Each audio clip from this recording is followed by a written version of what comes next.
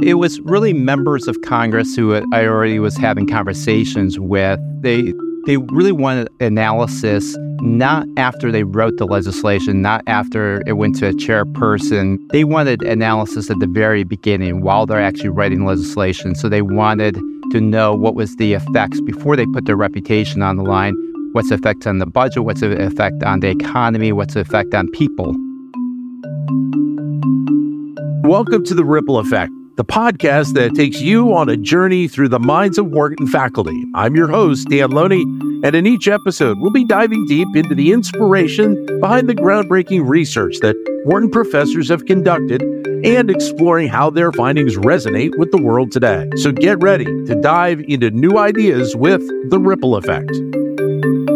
The U.S. debt has swelled to an alarming $33 trillion.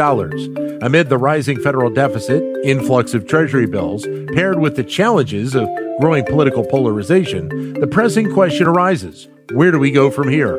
Fortunately, there's a guiding light in these turbulent times. The Penn-Wharton budget model serves as a bastion of nonpartisan clarity. It offers invaluable insights to both sides of the aisle.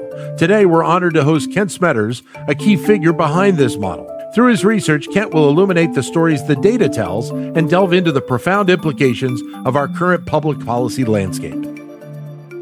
Well, and a pleasure to be joined right now by Kent Smetters, who is a professor of business economics and public policy here at the Wharton School, as well as faculty director of the Penn-Wharton budget model. Kent, great to see you again. Great to be back.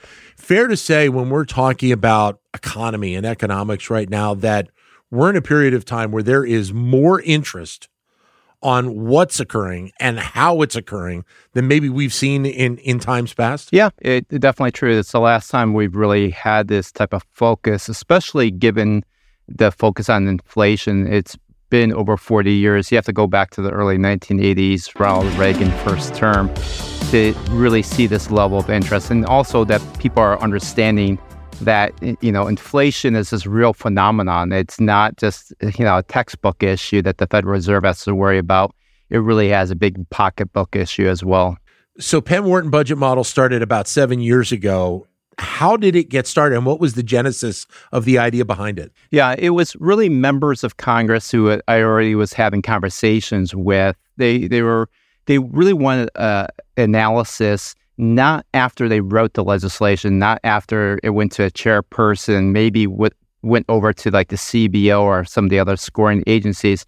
They wanted analysis at the very beginning while they're actually writing legislation. So they wanted to know what was the effects before they put their reputation on the line. What's the effect on the budget? What's the effect on the economy? What's the effect on people? And that's really how we operate very differently. We do a lot of analysis. It's not even on our website, directly with policymakers on both sides of the aisle who just are looking for an understanding of the impact of their legislation, and before they put pen to paper, before they put their reputation on the line.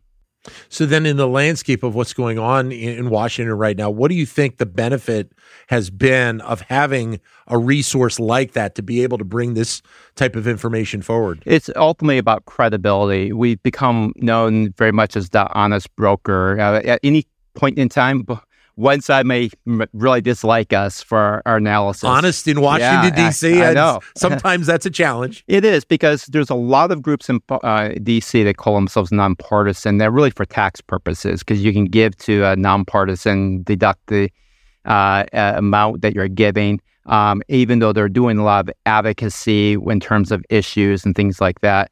We are not just nonpartisan. We go one step further. We're non-normative. What that simply means is that we'll never advocate for a policy. We'll simply do the analysis as what we think is as best as possible and let the numbers just be what they are. Let the chips fall where they may. And at any point in time, one party may love that number, another party may hate that number. But if you look at who asks us for numbers, it's coming from both sides of the aisle now. If you look at our free certificate program that we do in Washington, D.C., that is available to anybody interested in policy, but not surprisingly, a lot of Capitol staff. It's basically evenly split between both parties. And so even, yes, people on both sides have said that they find our numbers often scary when they're writing legislation. They still respect it.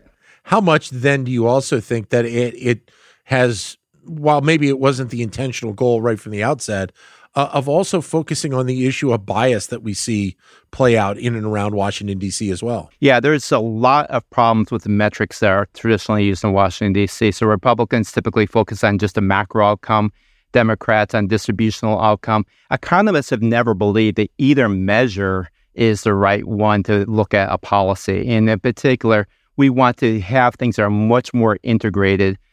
So something that may look bad for a low-income person simply because they happen to be young may actually be good for them over a lifetime if it happens to grow the economy. And so we have a much more integrated approach that actually combines everything. And also, we don't truncate like under current rules. A lot of analysis under current law is done on their 5-year or 10-year budget. So anything that is like a pre-K spending program is always going to look bad under a 10-year budget because you spend all the money up front, and those 4-year-olds are not going into the workforce until decades later. And so whenever you truncate, you're creating this bias. And so we really work hard to remove biases and really focus on good economics and analysis. I mean, it's true in many ways. What economists have focused on have been clever insights and so forth. They've never built their models to actually do real policy work.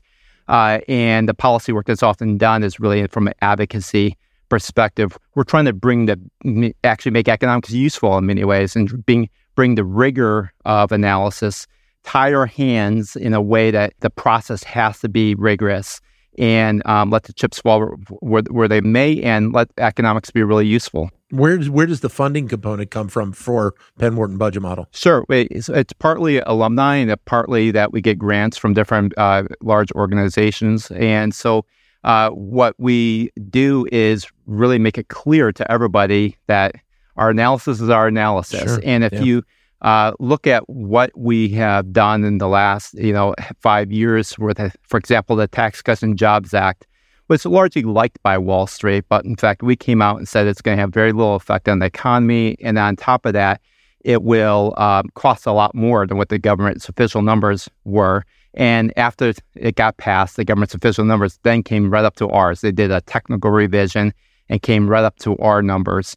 And so then if you look at the infrastructure bill that was passed a couple of years ago, and then last year, the Inflation Reduction Act, our analysis really played a key role in those legislation. Both sides of the aisle said our analysis was pivotal for their members. In both cases, highly cited by advocates of those policies. On the other hand, we also showed neither policy was going to energize the economy the advocates were trying to say. And so not terribly surprising. There's lots of overstepping that happens in the political process. Do you see even interest from outside the political realm, like even the public in general? Because as I said, there's such more of an interest in seeing what has been going on and trying to understand it a little better, that the public is diving more into something like Penn Wharton budget model to have a better understanding of what's going on. Right. And I would say just because of our size, we're around 30 people with 2 offices, Philadelphia and D.C., we have to be somewhat focused. And our main policy audience has been policymakers themselves. Having said that, we have definitely tried to write briefs and articles that on public legislation. So this is the legislation that's actually been introduced either as a bill or signed into law that's accessible on our website. But even there, I will admit that sometimes things can get a little advanced when you're trying to explain hard to understand concepts.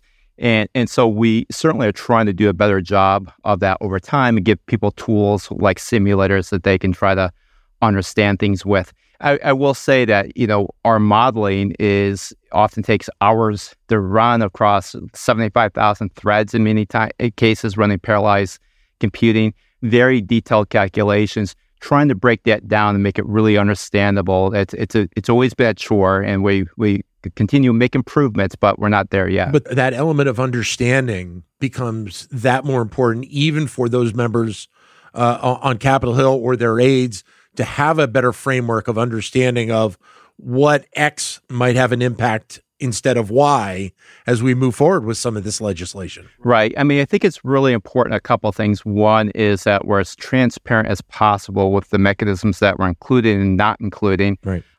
That we're credible, that we are not an advocacy organization. But immediately, it's still going to be hard for staff on the Capitol Hill, even trained staff, to really understand everything that's kind of going on, because there's a lot. So we're working hard to really document things, first for the experts who could validate and understand what's going on, and making sure that for everybody else that we're communicating the way that is as straightforward as possible, knowing that we're never going to get that completely right. And so we live in a country where just basic financial literacy is often very challenging, and we're not going to solve all those problems. We're going to try to do best we can with our limited headcount. So obviously one of the big stories right now involves the debt, which has been talked about a lot. How then does Penn Wharton budget model look to try and address some of the issues that are out there in and around the level of debt that we have in this country? Yeah, the debt continues to increase relative to the size of the economy. There's no end in sight on that. And right now, neither side is proposing really anything that will address that. And so that's a very scary outlook, in the sense that that's happening at the same time a large carbon debt is accumulating. And, if you think things are a little bit kind of crazy now in the politics and the world and so forth, this is actually the good time, because we actually are very capital flush right now in the United States and the world, as a lot of people are going into retirement. They have a lot of retirement savings.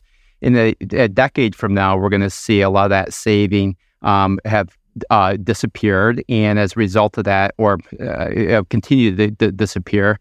And as a result, we're going to really have this convergence between debt that's spiraling out of control, carbon's still going to keep on going to where it's going, and then the resources of the capital deepening that we have right now is going to go away. And so it is one of those things that we're really trying to get people to look down the road a lot more than they currently are. Both sides have taken strict positions of what they're willing and not willing to do. Right. The fact of the matter is, if you're not willing to raise taxes on those making less than $400,000 a year, which the Democrats have said, there's not enough money left over in the high income, the high wealth, and so forth. Everybody thinks that there's tons of money up there. They're not understanding the size of the imbalance right now. There's just not enough money up there. There has to be broad-based either increase in revenue or decrease in spending. And then on the other side of the aisle, the Republicans are also taking positions about no new tax increases, but we're not going to touch entitlement programs either. Well, that doesn't add up either. So both sides really need to come to grips with the situation. And what we're going to do is we're really, in the past, what we've done is we've created these different policy options, but they typically were things like before the 2017 Tax Cuts and Jobs Act, or the infrastructure bill, or IRA, or before that, Build Back Better, or some of the cash payments. And we lay out the options, and the policymakers a lot of times are picking one of those options. That's what they form in the law. What we're going to be doing going forward is also creating these policy bundles, because there's lots of interactions between things like what you do to Social Security and the rest of the economy and the rest of the tax bases. And we're going to be looking at those big bundles and trying to show people, first, the path that we're on, this is not sustainable. It literally will collapse the economy if we don't do something. But secondly, then lay out, here is different options for dealing with this, and they all have different trade-offs, and just let's be super transparent about that. Is that the concept, the belief that the idea of the bundle is going to be something that we're going to be talking about more and more, where you're bringing some of these elements together kind of under one package as we move forward? I think so. I mean, usually the politics is, you try to be incremental, make small changes. The problem with incrementalism is, first of all, it's too late for that in the United States. We're really too far along on the debt path. So we need to make bigger changes sooner. But the second is, some people feel like actually what happens with those incremental changes is that you've had too many people who benefit from that particular tax provision or spending provision. They lobby intensely, and maybe now is the day for the big bundles to work their way in, where everybody's a loser in some ways today, but we're making these investments for the future generations. Kent, always great to talk with you and get your insight on all of these things. Thanks very much, and all the best with the Penn Wharton budget model. And for people that do want to follow it, the website is? You can simply Google Penn Wharton budget model, and that will be actually the easiest to find. Thanks, Kent. All the best to you. Thank you. Wharton School's Kent Smetters. Thank you for listening to The Ripple Effect. We hope you found this episode informative and engaging. Don't forget to subscribe and leave us a review so that we can continue to bring you the best insight from the Wharton School.